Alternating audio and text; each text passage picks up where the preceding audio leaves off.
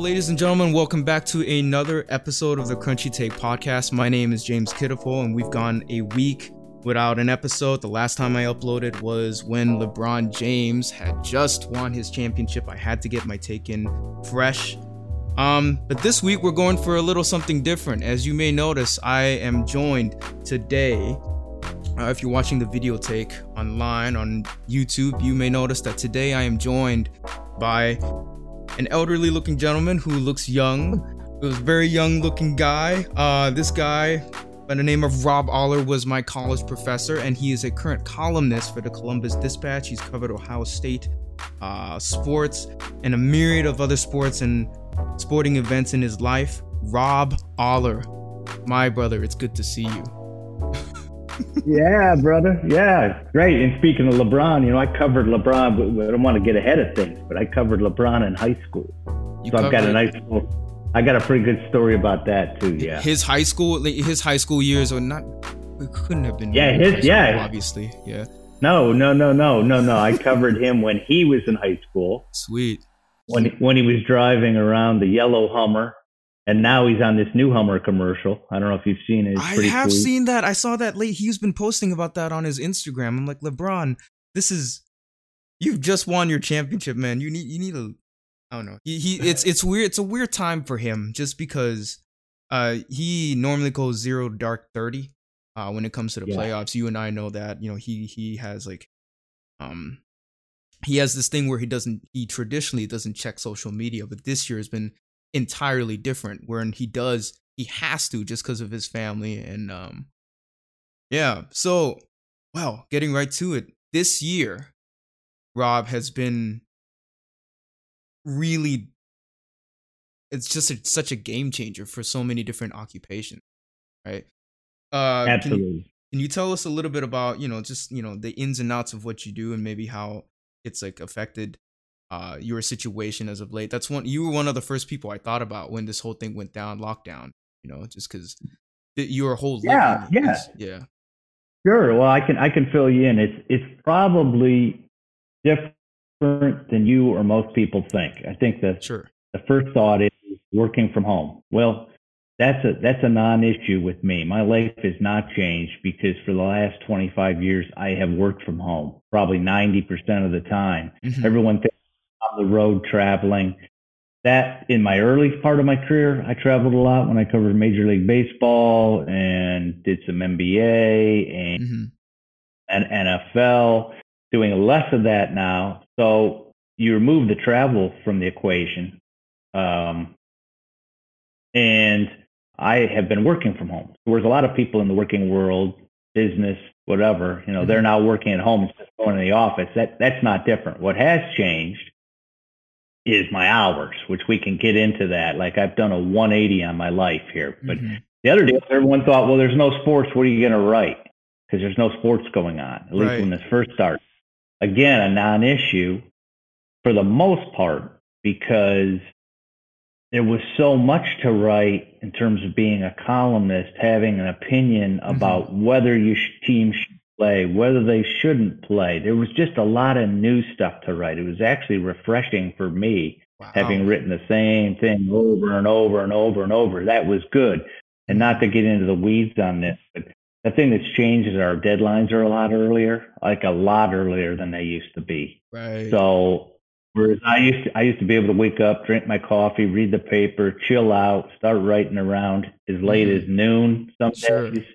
Now I'm grinding at 8:30, 9 a.m. to make a 1:30, 2 p.m. deadline. So that has changed, which is not really COVID related, but it kind of feels like it is because it's so different.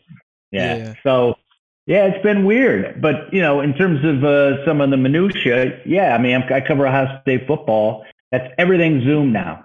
Right? So there's no one-on-one. So you lose that human interaction a little bit. In some ways, it's easier from a sort of just a functional standpoint. Right. You don't have to, a lot of my job and a lot of sports writers' jobs is hurry up and wait. You go to wait and then you wait. Well, Zoom, man, it's a time, you get it done, you write it. So it's beautiful that way. Right. But, we're coming up on a biggest change. If you really want to talk about change, Sure. like I'm probably not going to be covering Ohio State games in person. That's I will gotta literally, be weird. yeah, that's going to be weird. It hasn't happened yet. So, Hmm. but I'll probably be watching on TV just like you are, and Wow. 99%, but I'll be writing off that. So it feels a little funny. Like, Hmm. there's something about being at the game that gives you Yeah. the scene, and you feel like you've got a little more knowledge than just Hmm. the reader or the viewer. But Right. I'm going to be watching just like you are, and That's then write about it. that's gotta be weird. That's gotta be so weird for you because you've had how many years have you been covering Ohio State for? Um, Since 1996, and I've missed only 2 games, period, since '96. you've been in But that's horror. probably older than you, my man. Nah, you got me by 1 year there, man. 95, 95. Hey, so you're not that old, okay? You're not that That's old to right. That's me. right. You're not Good. that old, man. So that's got to be a weird sensation for you because you mentioned something about going this COVID era, as catastrophic as it's been for a lot of people. It's people like me. I've similarly kind of in the same way. I'm just starting out, So for me, it's like I use this opportunity as a time to why not right around COVID when it started was when The Last Dance was released and everyone was going haywire. And a lot of people, there was this weird psychological thing where people were using that as a replacement for sports. I think it was a little unhealthy. People were really kind of putting their expectations on there. But going back to Ohio State a little bit, yeah, so you took us to that press room. So it's not a situation where they're even going to allow you to be in that press room that's way away from the field. Because you would think, oh, well, with not that much of a crowd, if there is a crowd, like you be able to cover it up closer. Wouldn't that be the idea? When like how do these decisions get made from the top down in your experience? You mean on who covers it Well, or not how it's covered? how it's covered, because you've seen like the bubble, for example, the basketball bubble. There were a selected few journalists that were allowed to cover the event and maybe, be up close and watch the action, And for college sports, it seems right now there's a select few that are allowed to maybe be in the vicinity of the court or the field or whatnot, being that there aren't many viewers, if there are any viewers at all, college football being one of them right now. So how do those decisions get made, and like who gets to decide who gets to be there? Yeah, so I can walk you through that. The press box at Ohio Stadium, the Horseshoe, Mm-hmm. I believe holds around 250.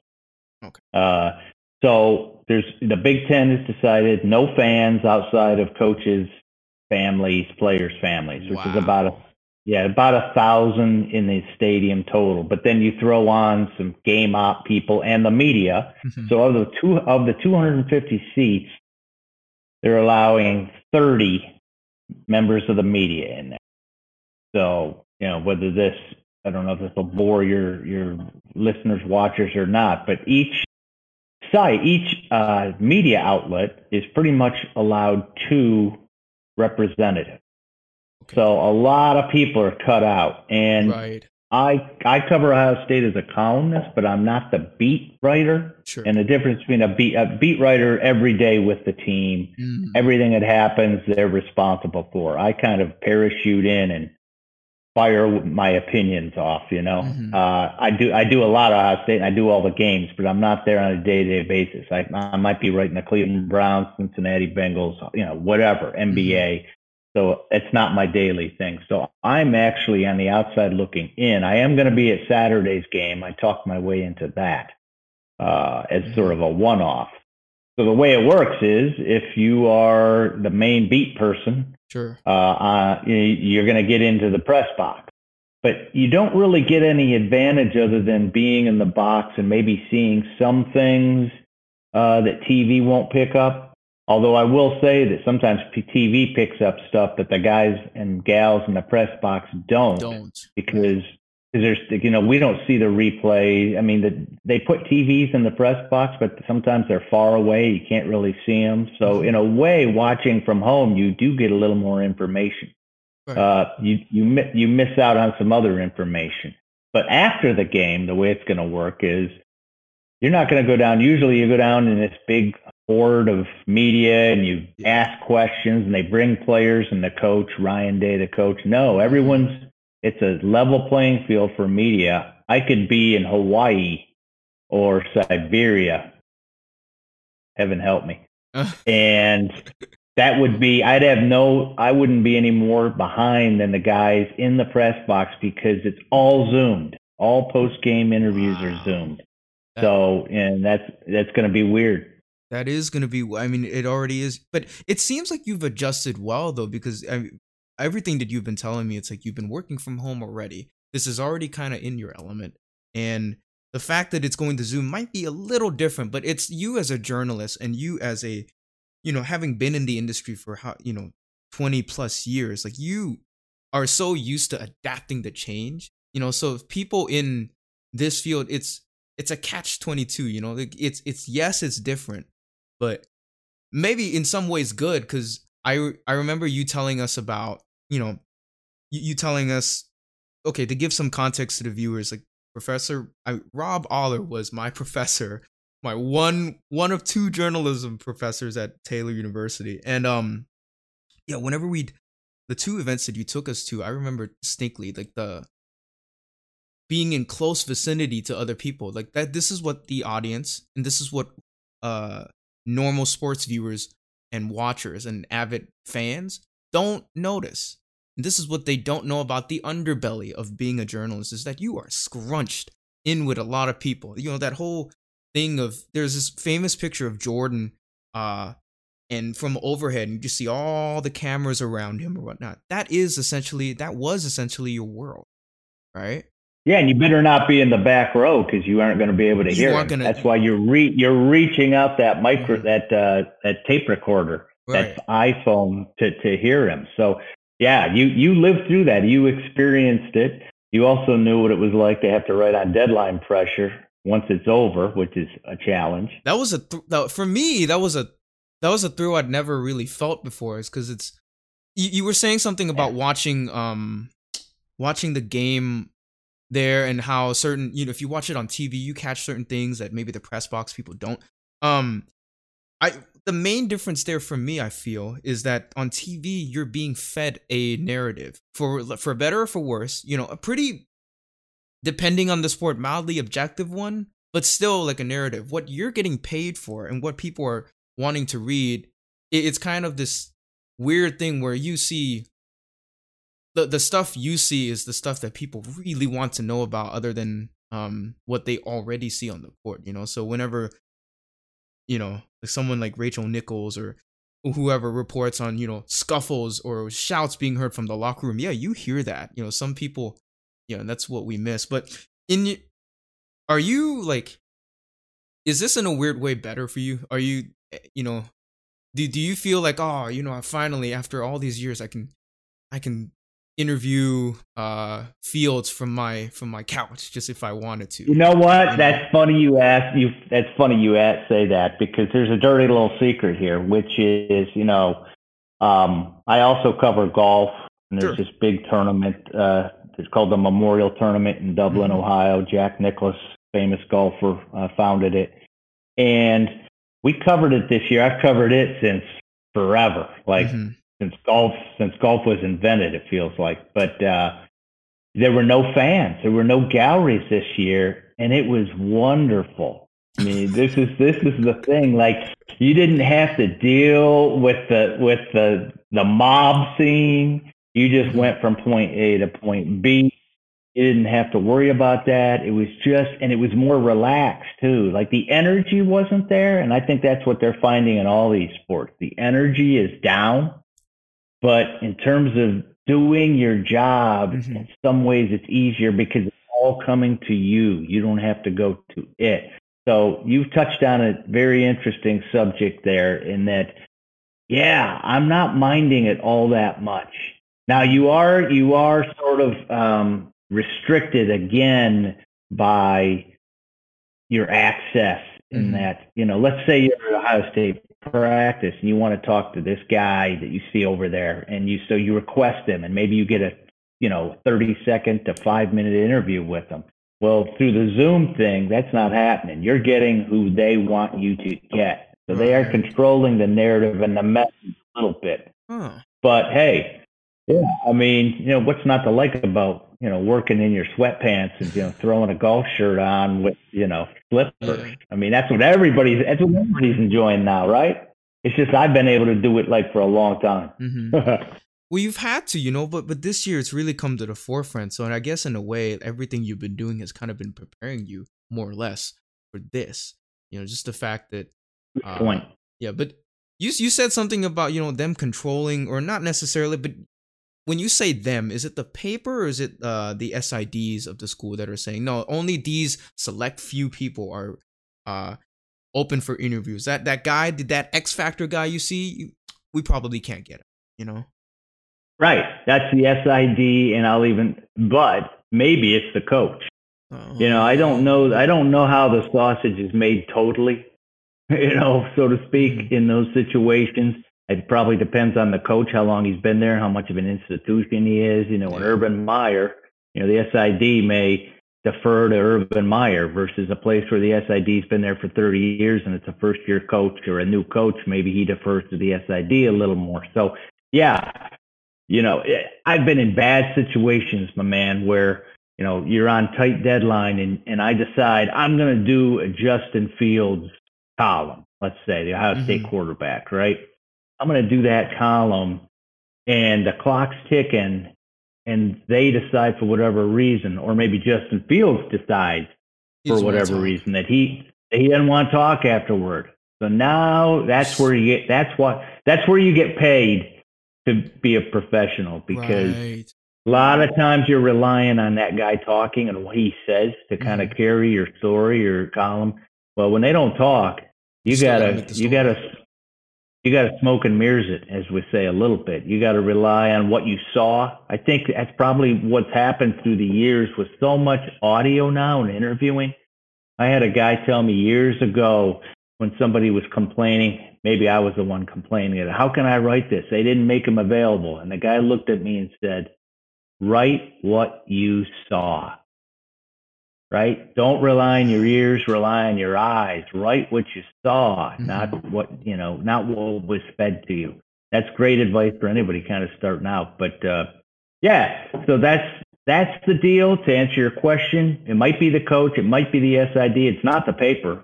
The paper doesn't really care and doesn't really know. But because you are the paper in that instance, right? You are the representative. You are the Columbus Dispatch at that particular time. So that's an interesting spin. Maybe for writers out there listening, myself included. It's like you are paid you're paid to write the story that maybe wasn't there before. So even if you're saying that even if an athlete refuses or does a 180, maybe he's too tired or just doesn't want to talk to a media, that's a story in and of itself. It can be. Poor guy has a bad game. He didn't want to talk, right? My famous stories, I went into the Cleveland Browns locker room after a bad loss, and the guy had pretty much blown the game. But as a writer, we're, I don't know if it's still this way, but we're the ears, eyes, and even the nose, if it comes to that, of the fans, right? They want to know something. We're the conduit. We're the liaison, whatever you want to call it. So I felt obligated to go up to the guy who cost the team the game, and he was slumped over at his locker with a white towel over his head. In college too, right? He's a young guy. No, this was the Browns. This was Cleveland. So they're pros. Yeah, so they're pros. You can't get into it. There's another funny thing, right? You can get into NFL locker rooms, but you can't get into college locker rooms after games. Why do you think that? Well, you know why that is, but to the general public that doesn't know, why is that the case? Is it just because pros are professionals and they're expected? There's a courtesy. There's a professional contract that it stipulates that you have to, or is it like is it the NCAA contract? Or is it like the SID/school side of things that wants to protect the kids? What is it that, why is that the case for you? say yes to all that. It's a The NFL okay. guy, the NFL guys are expected to talk. They want publicity. I mean, Mhm. the NFL, they want brand, they want hype. It's about money. It's an entertainment thing. Right. College is, they walk this fine line and sometimes speak out of both sides of their mouth. Student athlete, right? Mhm. So they want them to be students when they want them to be students, but when it's not necessarily conducive to where they are, they want them to be athletes. So, Athletes. Yeah. the fact that they can close the locker, they close the locker room because they can close the locker room. Right. They have the power to do that, and they kind of want to protect the guys, Mhm. college students. I mean, I can't tell you how many times I've heard, a college player 1 second be referred to as a man, and then the next moment be A referred boy. to as a boy or a As a kid. kid. Yeah. Yeah, it's like which one are they? So it's a tricky deal. You're 18, you can be drafted, go off to war, but you can't talk to the media, about a game. So that's coming from my perspective. Right. But I think that's the reason. Essentially, if you really boil it down, the college closes the locker rooms because they can get away with it. Well, college sports kind of toes, especially in America. I mean, almost exclusively America, because America has a really weird uh traditionalist way of developing a professional athlete. Whereas you go to another country, let's say like Spain or whatnot, if you're really good at a sport, you're gonna get into a club. Yes, they'll educate you. Yes, you'll go through some kind of schooling, but you sign a contract. You know how other countries do their development, right? Player development. There's this whole Right. movement. If you look at the NBA, there's a bounty of quality men playing basketball from Europe. It's because the way in which they develop, they don't shy away from the fact that these kids are spectacular. But it feels like in America, they're trying to toe the line between that student athlete, the monicum of a student athlete or whatnot. It's a weird line, and it's a kind of it's hard to describe to other cultures. Me coming from here, like the thought Right. of being a student athlete and you're playing for millions for people to watch, and you have incredible athletic ability. That has to be weird for a kid. That has to be weird for someone who's 18, right? Weird. I think you touched on something because in America, Mhm. North America, the United States, we tend to focus so much on the superstars. We're talking about the football players and the Mhm. basketball players. And so the student athlete gets a little fuzzy there, right? I mean, a guy who's, plays for Ohio State, he's got his eye on the NFL from day one. Right. Let's say you're a field hockey player, right? Or you're a water polo player, or you're a lacrosse player, or whatever. I think the student athlete there is more legit because they Mhm. know there's no future in it. So they have to get their education. They're there for the education because they know there's nothing after it. Versus Europe, like you said, it doesn't happen that way. They break off, and if they want to be pros and they got their That's eye on on something, they're them. going. Right. That's on them, and they're going club, Mhm. right? So it's just a totally different system, and it can get a little janky here in the U.S. I think. Right. Well, yeah, speaking of student athletes, well, the D1, I think we're hitting on something pretty heavy here. I might as well ask, like, in your opinion, like the whole we saw last year with like kind of whispers of California kind of going exclusive with that whole, student athletes are going to be student athletes that have the leverage to negotiate what they're making, right? There's a famous Jalen Rose has this saying that I believe in that says you can make what you have the leverage to negotiate. Well, a player like Zion Williamson has a ton of leverage. A player like maybe Justin Fields has a ton of leverage right now. Do you think we're headed towards a different landscape for college sports, or do you think the empire that is the NCAA will still kind of keep a bottle on it? Will they be forced to relent to the whole students can't get paid for their own image thing slowly collide, or do you think it'll sort of wean itself out and there'll be a new contract to kind of keep things in place? Well, we're at a tipping point right now because the Congress is looking at this, and there's and there's Oh, and there's different opinions in Congress. Some people are pushing NIL. that a kid should be able to, a kid, like even I'm saying a kid, adult should be able to make whatever he can. Zion, if he can get 2 million off his name, image, and likeness, why shouldn't he? And there's other people in Congress who think, oh no, yeah, tradition, they're getting enough. And the reason it's in Congress is because the NCAA is scared to death because of what happened in California, and even more so what's in Florida, where that's supposed to go into effect in the next year. Right. And so that's why the NCAA is speeding this up and has been saying all along that they want the federal government to step in and regulate this, because they know, it is a sea change that is coming to college sports, at least at the highest level. If a guy can make, that's a whole nother, that's for another day and another topic and another hour podcast, because, you've got a lot going on there. If the star quarterback can make 10 grand and his left tackle only makes $500, how is that good for team chemistry? Is it a big deal? Well, there's just a lot of elements there. A lot of elements. I'm actually pro name, image, likeness. I think guys should be able to make, maybe set a limit on it, but I think that's only fair. I'm not real big. At least I haven't been, although I'm moving toward changing my mind on whether guys and gals should be paid, just outright paid. I don't like that idea at the moment. By the institution? The institution already can do it. They can give you this $2,000 stipend, depending on an institution in the league. I think that's the NCAA rule. Honestly, you can give $2,000, but you can't give like $200,000. Right. So you're bringing the boosters in. You're bringing the, as we say, jock sniffers into. They just want to rub up against the superstar, and they'll pay $1 million just to have a picture and an autograph, right? So that gets very messy. I sympathize with the NCAA and the member institutions, as they call them, which is basically all the colleges, because it's going to be tricky and it's going to change things. Yeah. Economically, culturally, it will shift everything.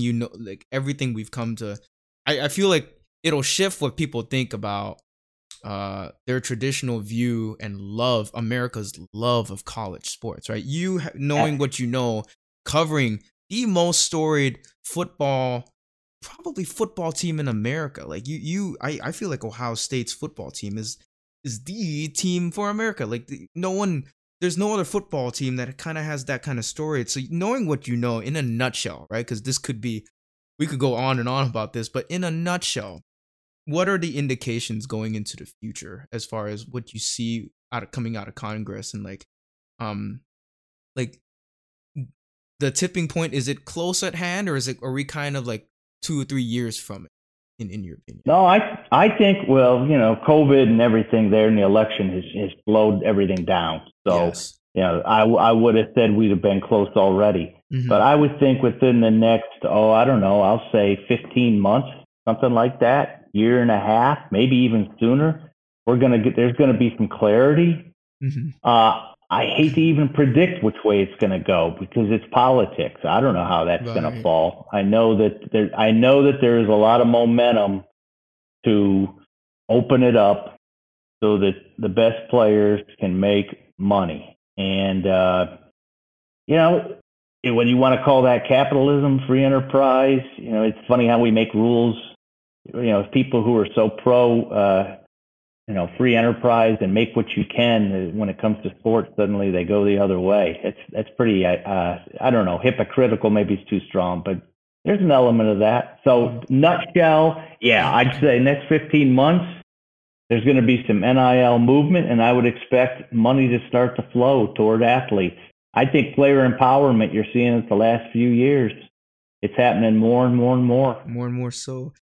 Well, you touched on the aspect of being hypocritical and saying have a consistent voice, right? So let's maybe go a little into your past, right? You've been developing your voice now for 20, 30 plus years.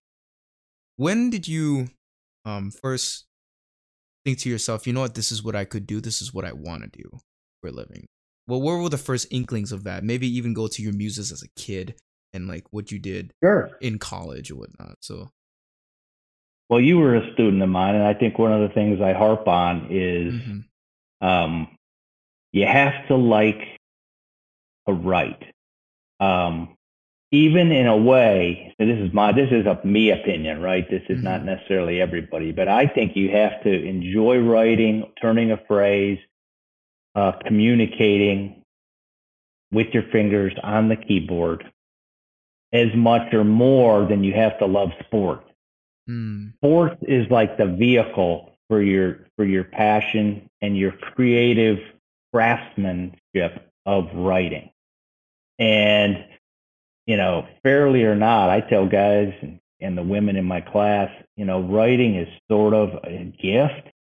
You can improve at it, but most guys aren't going to become Tiger Woods. They're not going to become LeBron, right? Even if you want to be, you could work as hard as you could.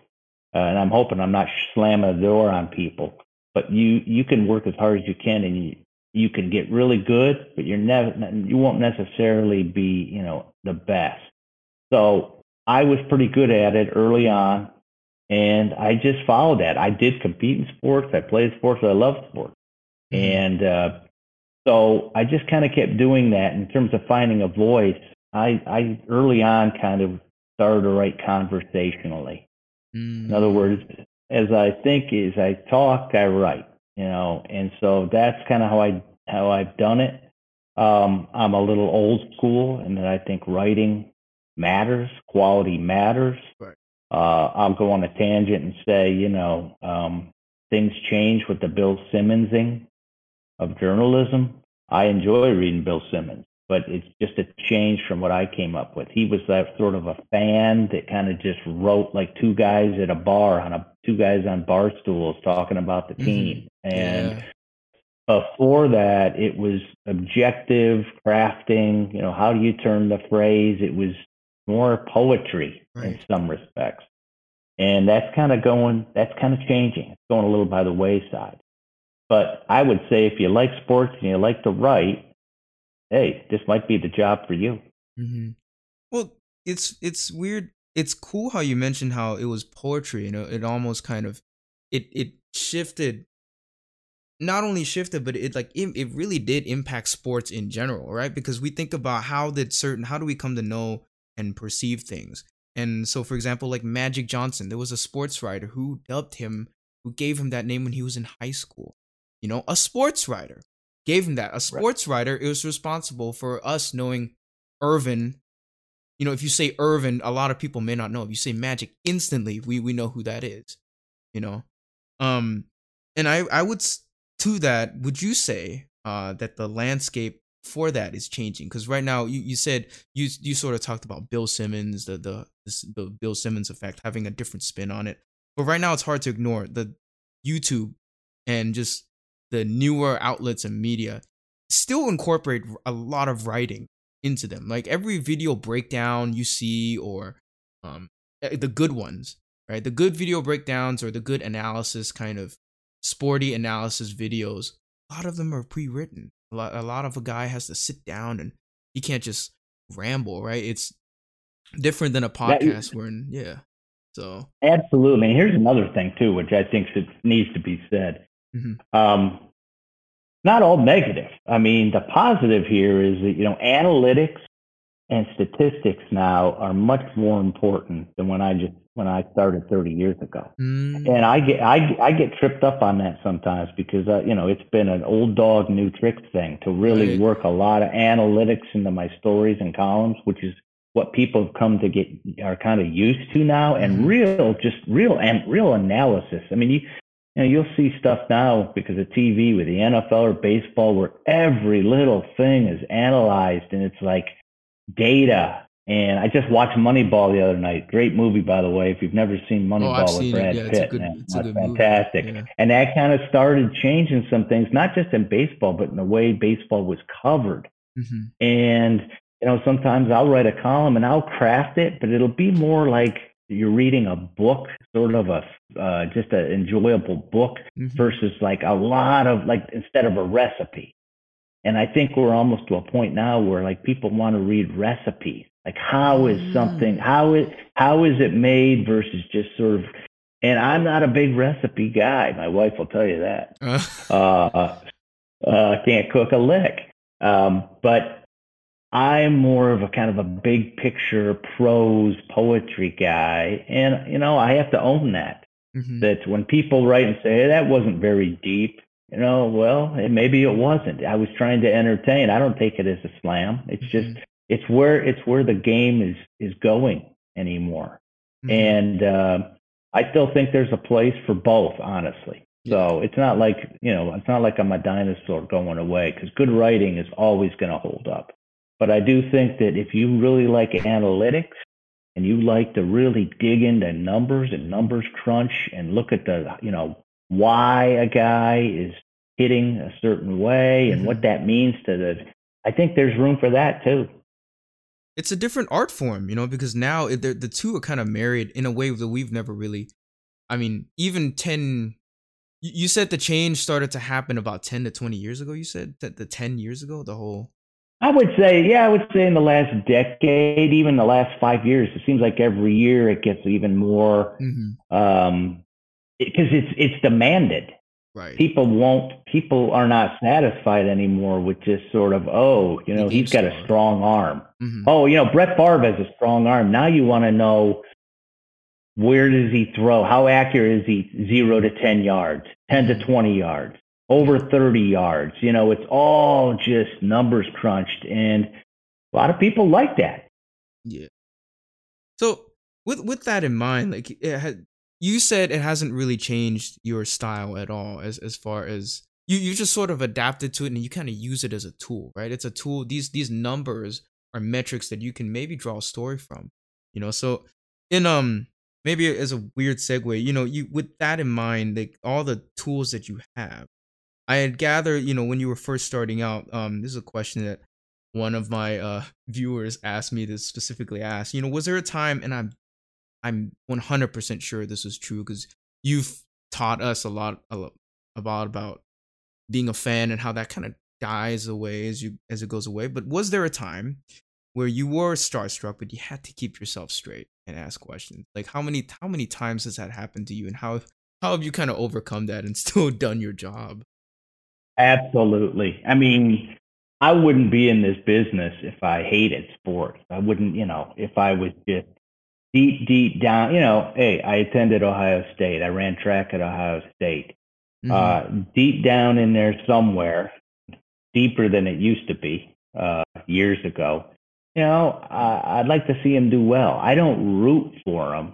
Mm-hmm. I think I told you guys when I taught, I root for me. I root for the story. Everyone said, Oh. when friends always say, "Who do you root for?" Who's your favorite team? I said, "I'm my favorite team," Mm-hmm. because as you know, having been in class and having done this, when that clock's ticking and you've got 15 minutes to file your story, you Pressure's don't really real. care. Mhm. You don't care LeBron, how good of a guy LeBron is. You care about, I got to get this story in 15 minutes, and I can't get emotional about it, right? I've got to get it in. But that's a long way of saying that, yeah, I was intimidated. I'm trying to think if there's anybody now. There's still some intimidation, especially you get into a pack mentality. You're in a group, and let's say an Urban Meyer's up at the front of, and you're getting softball questions because a lot of guys want, Urban to like him or they don't want to upset him. I'm just using Urban as an example. Right.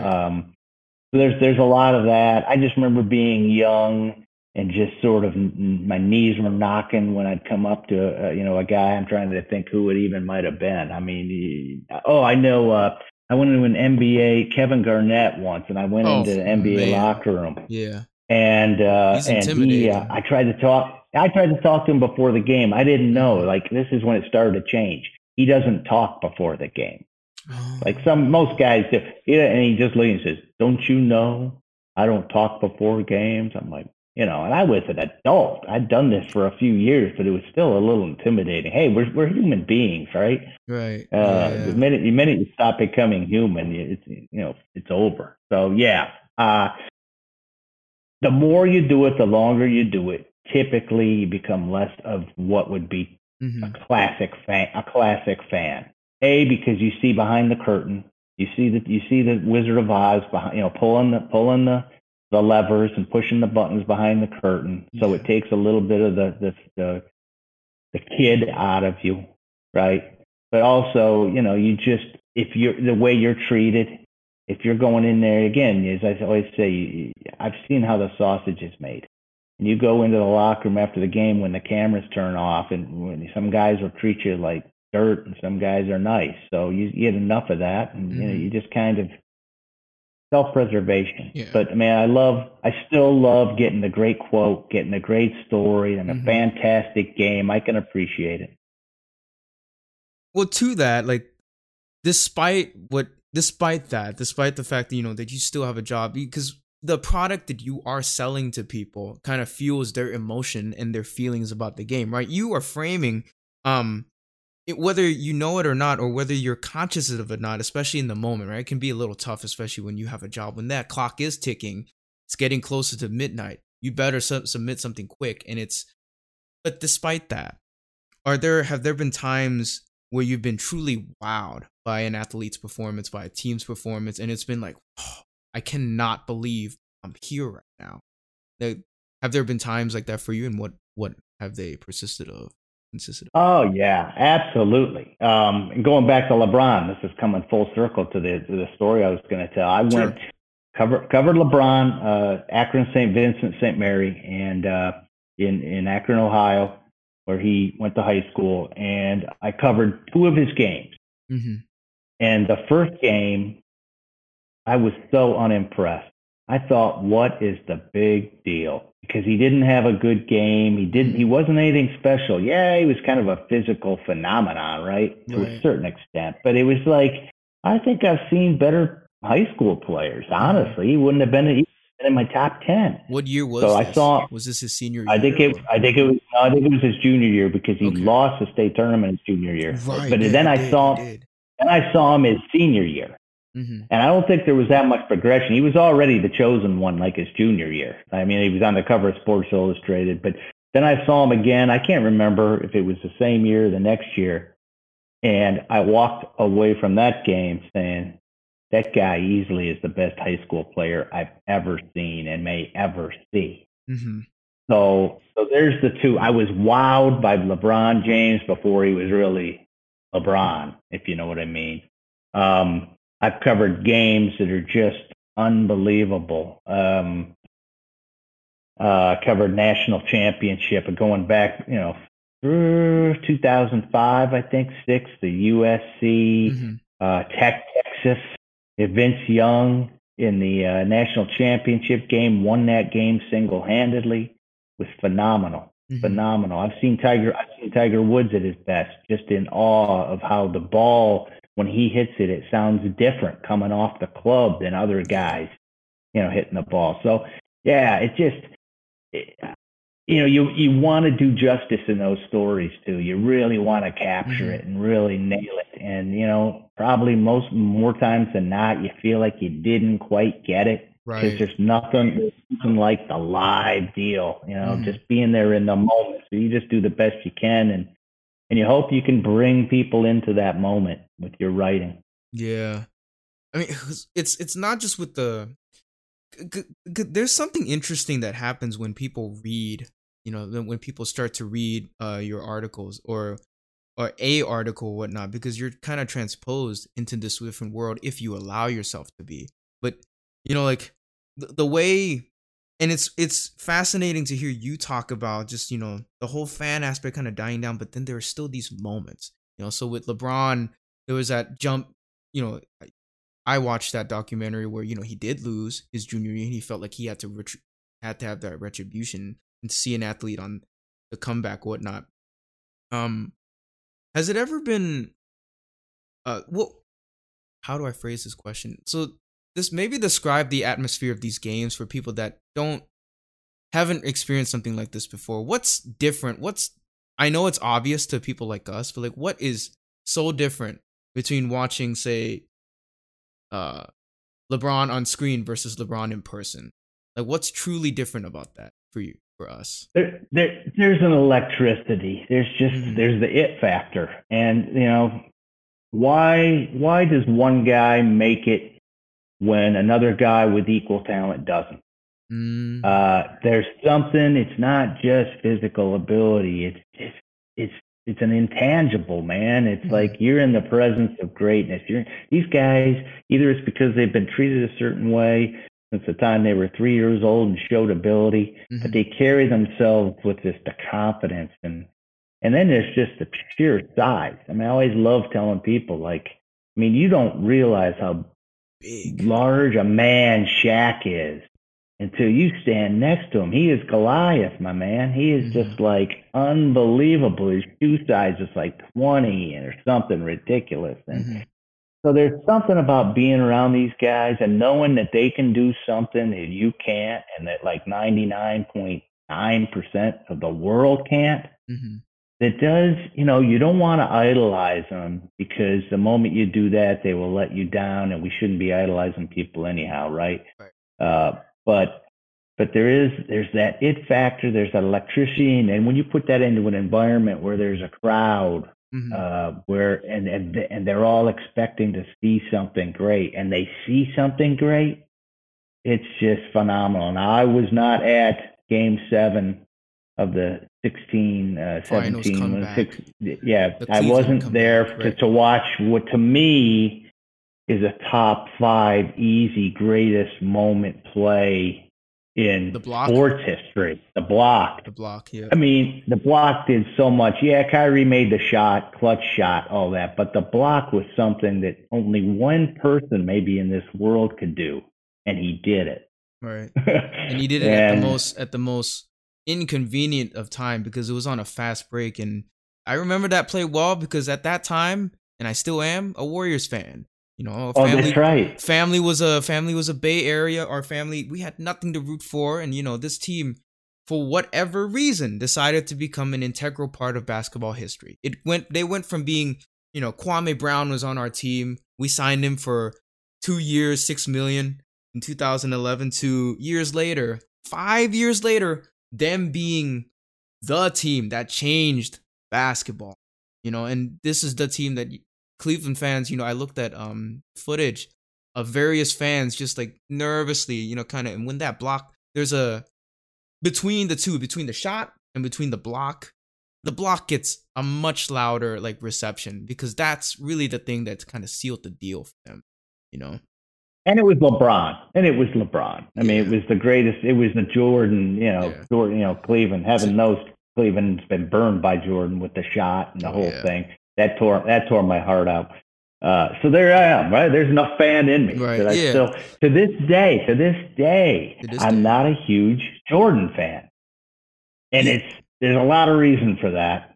Sure. Because in my formative years when I was at my most fandom-ist, which isn't a word, he ripped my heart out. It's the same reason I can't like John Elway and never will like John Elway because I was a Cleveland Browns fan and the drive just about killed me. And then, of course, another next year, Ernest Biner and the fumble against the Broncos. I will never like the Broncos.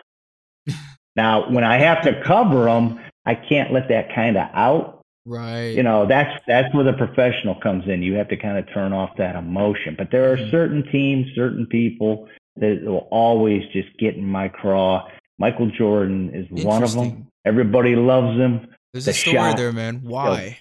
What happened? The shot killed me. He's over Elo. He makes it over Elo. I was a huge NBA fan, and don't get me going reminiscing down memory lane here, but I was a big NBA guy. So you grew up in Ohio. You grew up around the Cleveland. I grew up northern Ohio, right? Northern Ohio, not Cleveland. It wasn't even a suburb. There's a place called Cedar Point. I lived right near that. A big amusement park. Yeah. But the Browns were pretty much they ripped my heart out in the mid '80s, and then that was probably a good time for Cleveland sports, except for the Indians, which were horrific back then. They didn't get good to the mid '90s. You're talking to somebody, my man, old enough to remember like Cleveland sports and the Cleveland Indians were horrific. As long as you've been alive, they've been pretty decent, actually pretty good.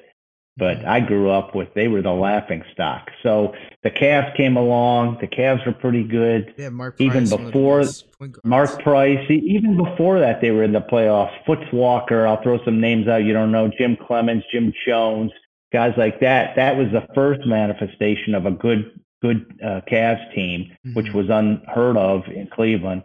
And then they came back with Price and Doherty, and they had Nance and Hot Rod Williams, and they kind of were right there on the cusp. And Jordan just puts the dagger in them. So what was it like? I'm assuming, did you watch it? You're not a fan. I watched. You watched it. I didn't cover it. You didn't? No, you didn't cover it. I watched it. I'm asking, did you watch The Last Dance at all? The documentary that came out. I was probably last in on The Last Dance. Everyone told me I had to watch it, and I said I can't watch that guy. Why put myself through it? And I ended up watching it and really enjoyed it because it's well done. Right. I actually, this may sound a little funny because I think a lot of people watched it and liked Jordan less after it because he's a bit of a bully, right? And I mean, you can try to justify it by being competitive and all that, but with he was a bit of a bully. I watched it already knowing he was a bit of a bully, already not liking him, and thought, you know what, he's a little more likable than I thought. And it didn't hurt me. Yeah, the Elo, the shot, that was very painful. But there was enough. That was just a small part of it. You know, I mean, if you're a Utah, a Jazz fan, a Portland fan, you name it. Yep. He kind of ripped your heart out. Phoenix. So, I'm not alone in that. Yeah, I mean, he was incredible, and he changed everything. I've always said that if I had to start a team, he's definitely on it. I think because he's a bit of an assassin, I would take him probably before LeBron. It's crazy that it's a number one and number two like kind of situation that we're in, and LeBron in his 17th year, this is what he does. Jordan to you is what LeBron was to me in 2016. But now I can't bring myself to hate the guy. I can't. I can't hate him like a Skip Bayless was, just because objectively, what can you say? Like this is, it's that same effect. But with The Last Dance, it's weird in that this is ESPN, they're owned by Disney, and this is not a company that usually permits swearing and permits the uglier side / less pleasant side. The whole Dennis Rodman spiel. Him and Cameron Diaz. Or Carmen Electra, my bad. Vegas run. I thought that was brilliant in the way that, this is what people really want to see. The whole time jump for me was weird because as insiders or basketball fans, we already know a lot of that stuff. But it was interesting to know, Jordan had a pretty good relationship with his bodyguard. That whole banter between him and the other guards, him gambling with the guards just to get him going. The best moment for me was when they the stuff that I think I was really hoping to see the most of was that last game right after they're in that hotel room, and he's just he's playing the piano. Jordan is playing the piano, and he's just talking to them as he is. I don't, outside of Hard Knocks, I don't really see that in today's kind of world. So do you think that was a rare example that we might never see again? Outside of combat sports, of course, which is very raw, which is they don't hide anything. Do you wish it would kind of be more like that as far as, showing who these people actually are and how they operate, despite the fact that they're athletically great and gifted? Or here's what I would say to that. I think we're getting just enough of it, and as much as people might push for more, I think there's something sweet and innocent about sports. Maybe I'm naive. Maybe I just want to believe that. Sports is escape. Sports is the reality show, which is why it bothers me that they're piping in music to these games and they're putting up cardboard cutouts, only because, okay, watching at home, I'd rather have that fake noise, I guess, than not. Oh, yeah. But I've always maintained, man, the thing that sets sports apart is it's really reality TV. Correct. And the moment you start to do this stuff, it's a slippery slope. But to your point, I think it's better to have it in these small snippets to see like The Last Dance, to see the OJ. I don't know if you've ever seen the ESPN, the 30-30, Made the in OJ America. special. Oh my gosh, I think that's the best I've ever seen. You know, you see some Really? stuff there.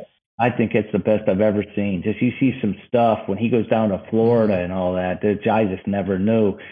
So, you know, we don't want we don't want to just be immersed in that all the time, Right. because then we're Correct. going to get jaded and it's going to be like sports. I mean, we're already getting that. Social media has kind of contributed to this Yeah. downfall of things. It's like nothing is unknown anymore. Nothing is There's sacred a really in that regard. yeah, Yeah. there's something about the mystery. There's something about, man, there's it's a game, right? Hmm. We're really talking about kids games that are It's a played on fun. an It's adult entertainment. professional Yeah. level. Right. They are business, don't get me But wrong, it's but a I don't think craft. you ever want, yeah, Hmm. yeah, yeah. But it's such a So, craft to see, and at that level, it's art. I've had arguments with people before as far as, oh, sports is just the sports we play at the rec league. Yes, that is. There's nothing really artful about me shooting a jumper, but man, you see Steph shoot a jumper. There are millions. There's a lot of articles that come out about it, and there's a reason why. You know, it's because that one guy does it so well. people will never, I'll just throw this in because you Yeah, started it here. People don't understand, I don't think deep down, how good these guys are. I use not this really, example. not really. I, Yeah, I watch this example. You go to a high school game. yeah. And I'm not even talking about a great high school team. You know, a couple of good high school teams Hmm. that are It's not even fun. going to win state. And you take the best players on those teams, and they're pretty good. It's fun. You get a guy that's all conference. That guy can play ball, right? Hmm. He can play hoops.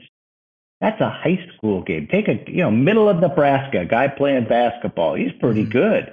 I couldn't beat him. Hmm. Then you take it to the next level. Okay, good, really good high school. Then you go really good high school. Hmm. Then you go Division III basketball. I covered Division III basketball at Wittenberg University in Ohio. Those guys, everyone thinks, oh, Division III, that's like high school. No, a No. Division III really good player are so good. It's like you don't give them enough credit, and then you go to the next level and the next level. Then you get into NCAA, whatever, 130 teams, and the 130th team. I could do this with golf too. The difference Hmm. between the number one guy and the 130th guy is unbelievable. So you go from the high school level, then you take it all the way up to LeBron. I mean, how can there be that much difference? But there There is. is. Yeah, They're artists. there They're are. You're right. artists, and they're unbelievable. You said something interesting about them injecting live music and fake crowd noise, right? We're in the this is 2020. This is I feel and I'm not the only one who feels this, but this whole year has been like a Black Mirror episode. It's kind of been a dystopian thing. How do you feel about the different coverages of live sports that you've seen? I have a personal opinion about this, but in your opinion, what sport slash organization slash league has done it the best as far as project or showing the people the actual product sans the crowd, in your opinion? Wow. Well, I'm evolving just like everybody else is. I mean, Mm-hmm. that's one thing that we need to remember. I mean, I think we need to give ourselves extend grace to change our minds, Sure. because information changes, and the facts, not the facts change, but the circumstances change. Um, I thought that, well, I'm a golf guy. And initially, like what sport probably would be hurt the least by not having fans? Would probably be golf in a way, because it's quiet anyhow. So you watch enough golf and you're watching it, and, other than a guy making a huge putt and it being kind of quiet, I think golf kind of holds up okay, just Mm-hmm. because of the nature of golf. Right. Whether they presented it well or not, I mean, just the nature of golf. The NHL was okay. I did not really care for the NBA. I just felt like it was watching some practice a little bit. I don't know. Maybe Yeah. maybe it was the bubble thing. I just didn't quite get it without the crowd there in the Mm-hmm. NBA. Yeah. And the NFL is piping in noise, and they can focus in. I think it's so dependent on sort of the physical, how it's Nature of these constructed. Like, sports. Yeah. yeah, absolutely. Like the NFL, you just zoom in on that field, and then you're just listening to it. And so, who's done it poorly? I'd love to hear your take. I'm going to turn it over to Right. you. I've been developing it. I've been mulling over it for a long time. I feel so little people pay attention to it, but it really kind of bothered me. I feel like the NBA missed an opportunity. They really missed an opportunity to really. Now, granted, there's probably contracts on contracts on contracts stipulating they can't uh reveal just how much these people swear, because believe me, like you could sense it, right? Every time the ball was underneath a basket, every time there was some inkling of a confrontation underneath the basket, they'd mute it, and it'd just be this awkward, like you wouldn't hear the court for 20 seconds, and then them injecting crowd noise in there. It was just kind of some DJ, some local team DJ is pressing yay for yeah, just pressing yay for crowd noise, and he's not allowed to boo. And there was this compilation of, I mean, when LeBron won it, there was this compilation of his last 10 years in the finals. And wow, when the crowd is there, it makes such a visceral difference. But I feel like these leagues have missed the opportunity to kind of last dance their own product. They had an opportunity to show like what a professional game in an empty gym really sounds like. And what did they do? They tried to mimic, credits to them. That whole virtual crowd I think that was kind of cool. That's a once in a lifetime experience. But one league that did do it right, in my opinion, was the UFC. Yeah, because the UFC, I think they were honestly the first mainstream league. I talked about this on my third episode I did ever with my cousin. It was like, this was the first post-COVID, like COVID era sporting event. It was Tony Ferguson versus Justin Gaethje for the interim lightweight title, right? And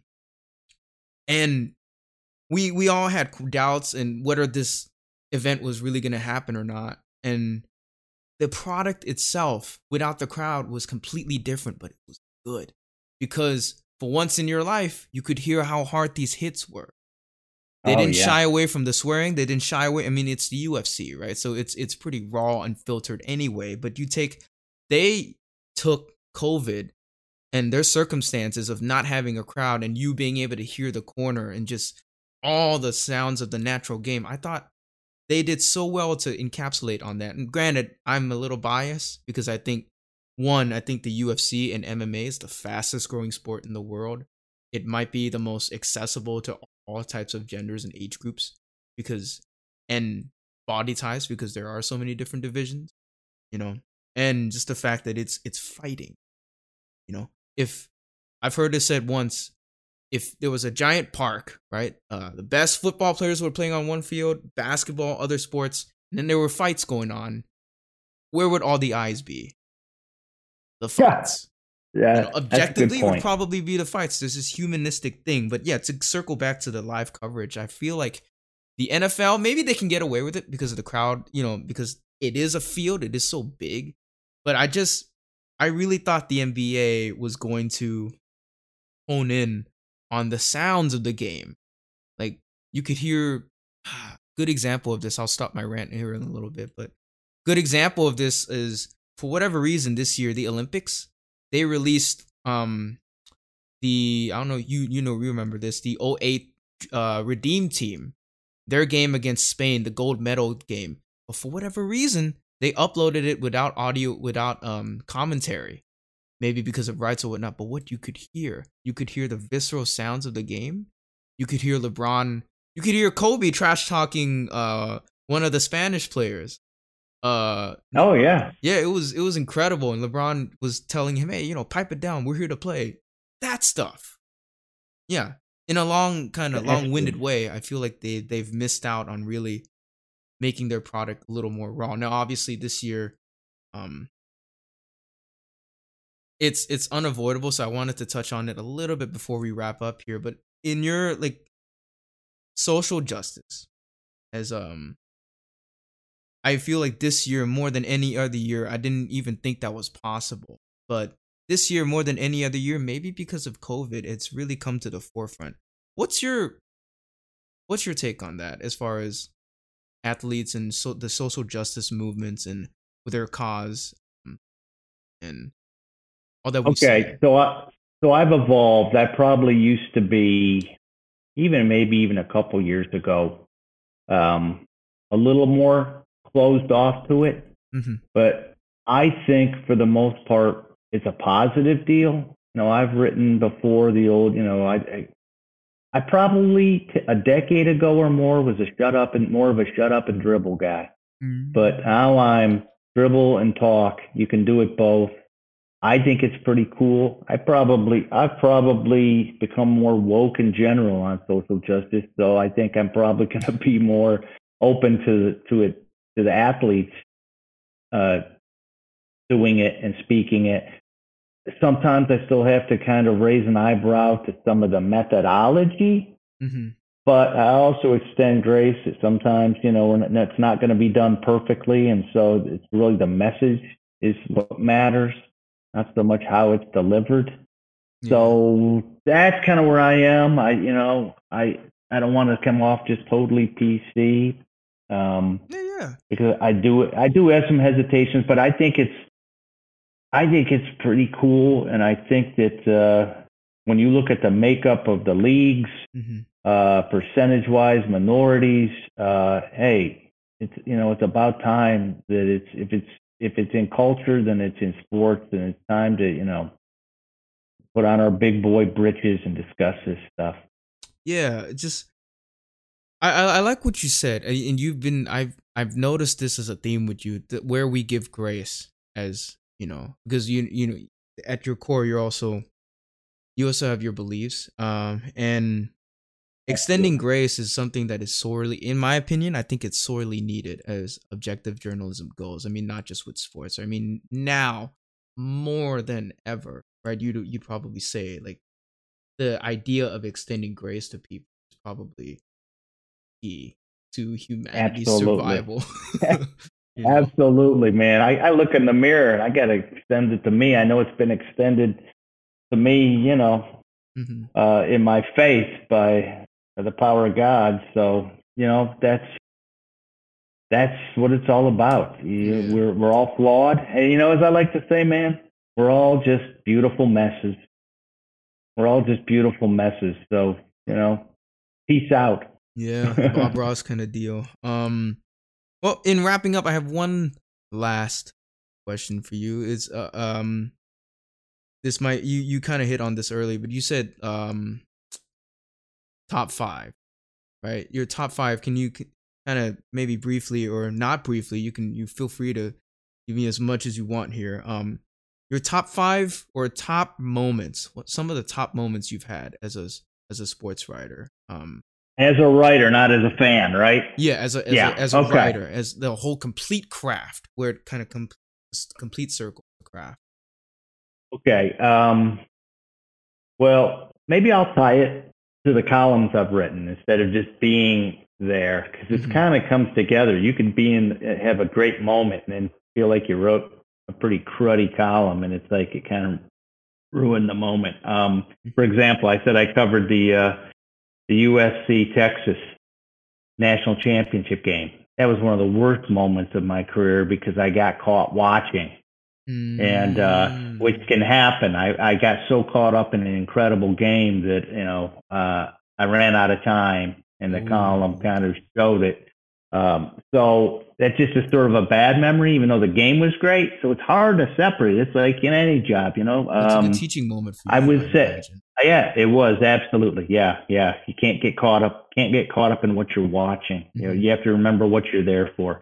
Tiger Woods winning the Masters was special because what I did is I went behind the scenes. I went into the clubhouse area and the caddy area and found black employees of an all-white club and interviewed them about what it meant for Tiger to win, and kind of wrote this story about how they were Mm. all kind of up on their tiptoes coming as he was coming down the 18th fairway. They were all trying to get a look, looking over Mm. on their, trying to see it. So that was a super cool moment because again, that was a live thing I covered of greatness. No matter what you think of Tiger as a person, he's an incredible golfer, and so that was pretty cool. I covered Ohio State national championship game in '01 when they beat Miami in a double overtime, and that was a wickedly tough game to cover, but it was pretty thrilling. The energy was in that stadium out in Arizona. There's two. I'm trying to think of the NFL. Well, I've covered a lot of Browns and Bengals games, so there's not much there with those two teams. I've had some really painful experiences. The Steelers Bengals playoff game of about 3 years ago was a killer. Both mostly again in rooting for me, that one hurt. Right. I covered hockey, NHL. That was cool. I covered NHL finals a couple years.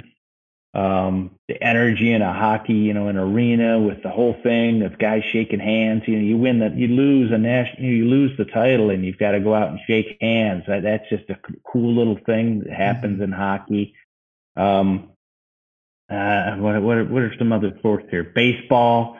I covered several World Series. So some neat stuff there. Never covered a no-hitter. It's hard to pick them out. There's just been so many. And there have been a lot of painful ones. A lot of the biggest things I've covered have been my team deep down losing. But that was it. Like you preach, though, these are moments where you shine best as a sports writer, just because this is why you're there to begin with. It's I think if anything I've gathered from it is that as one who wants to get into that industry, I think I've been really encouraged just to hear like you talked a lot, and rightfully so, about the fan in you sort of having to objectively have to be objective, and whether you like it or not, it's history you're watching. And it's history that you are covering. So I think I personally been really encouraged to hear your story over the years. And even to this day, you being so energetic, and because I'd imagine that even this is what you love to do. This is what you have. This is your craft. But does it ever get jaded for you? Do you ever, like everyone else, you have to put you have to put on your work cap to go to work, right? It's a job. It's a job. I would like to do what you're doing. Dirty little secret. Years ago, I still look back and my kids give me grief. And I think in some ways my favorite job would have been being like a talk show host. That's interesting. Yeah. I mean, so what you're doing right now, which you're very good at, I think you're natural at this whole thing. I mean, I've been interviewed and done a lot of interviews, so I think you're really good at this. I think that, it's a job. If you had to do what you're doing right now every day, that microphone, some days would be like, definitely, man. For me, I started doing this, and the hardest part is when I don't have anybody to go, when my guests don't. It's like when you have to make a story, right? For me, podcasting, I guess, has sort of been my thing. And the hardest part is when, say, a friend or a guest isn't available and I have to make something this week. So I go solo. It's kind of like talking to yourself. The same thing with your story, For me, I'm still trying to develop as a writer as well, but I feel like this kind of helps me because this is the new, for better or for worse, podcasting is the new radio. It's like Joe Rogan is our version, is our guys' generation of like a ham kind of old sports talk radio, just this new platform. Absolutely. I do 3 podcasts a week in Ohio State football, and I just started yesterday actually doing a little 2-minute synopsis of my column. Where can we find you? Well, there's my Twitter is Roller CD, just like rollerball, Roller CD. That's Twitter. Dispatch.com is a website. Okay. A lot of it's on BuckeyeExtra.com. So that's pretty much it. I retweet or post a lot of my stuff on Twitter, so you can find it there. And it's a brave new world for me too, bro. Trying to get into this world of podcasting and self-promotion in a sense and branding, but it's all part of it. It's weird because you're not it's not the traditional route of broadcasting where you're live and it shows you're on air. You know, you yourself, you're literally pressing the record button if you're doing it indie like me or like thousands of others, you're pressing the record button and then you go. You know, it's like, oh, whatever comes out comes out. Well, Mr. Oller, Rob, it's been a great pleasure having you on. This has been encouraging not only for me, but probably for anybody else who's listened up to this point. Man, thank you so much. Any last words? Great. Any last? No, just ditto. I mean, you're fantastic. I really appreciate being on here. If anyone ever wants to drop me a line, roller@dispatch.com. If you need advice, if you need anything, I'd love to help people out. And, you know, blessings to everybody. Be safe, be smart, and, you know, love your teams. Don't be ashamed to be a fan. All right, guys. That's been the Country Take podcast for today. Be sure to listen and tune in every week. Every week there will be slightly different episodes, non-sports takes as well coming up in the future. I am working to get a private investigator on air for as soon as possible, and another historian podcast. Joseph Mosey will be back to hopefully talk about another era of history. So that's been the Country Take podcast this week. Peace out, you guys.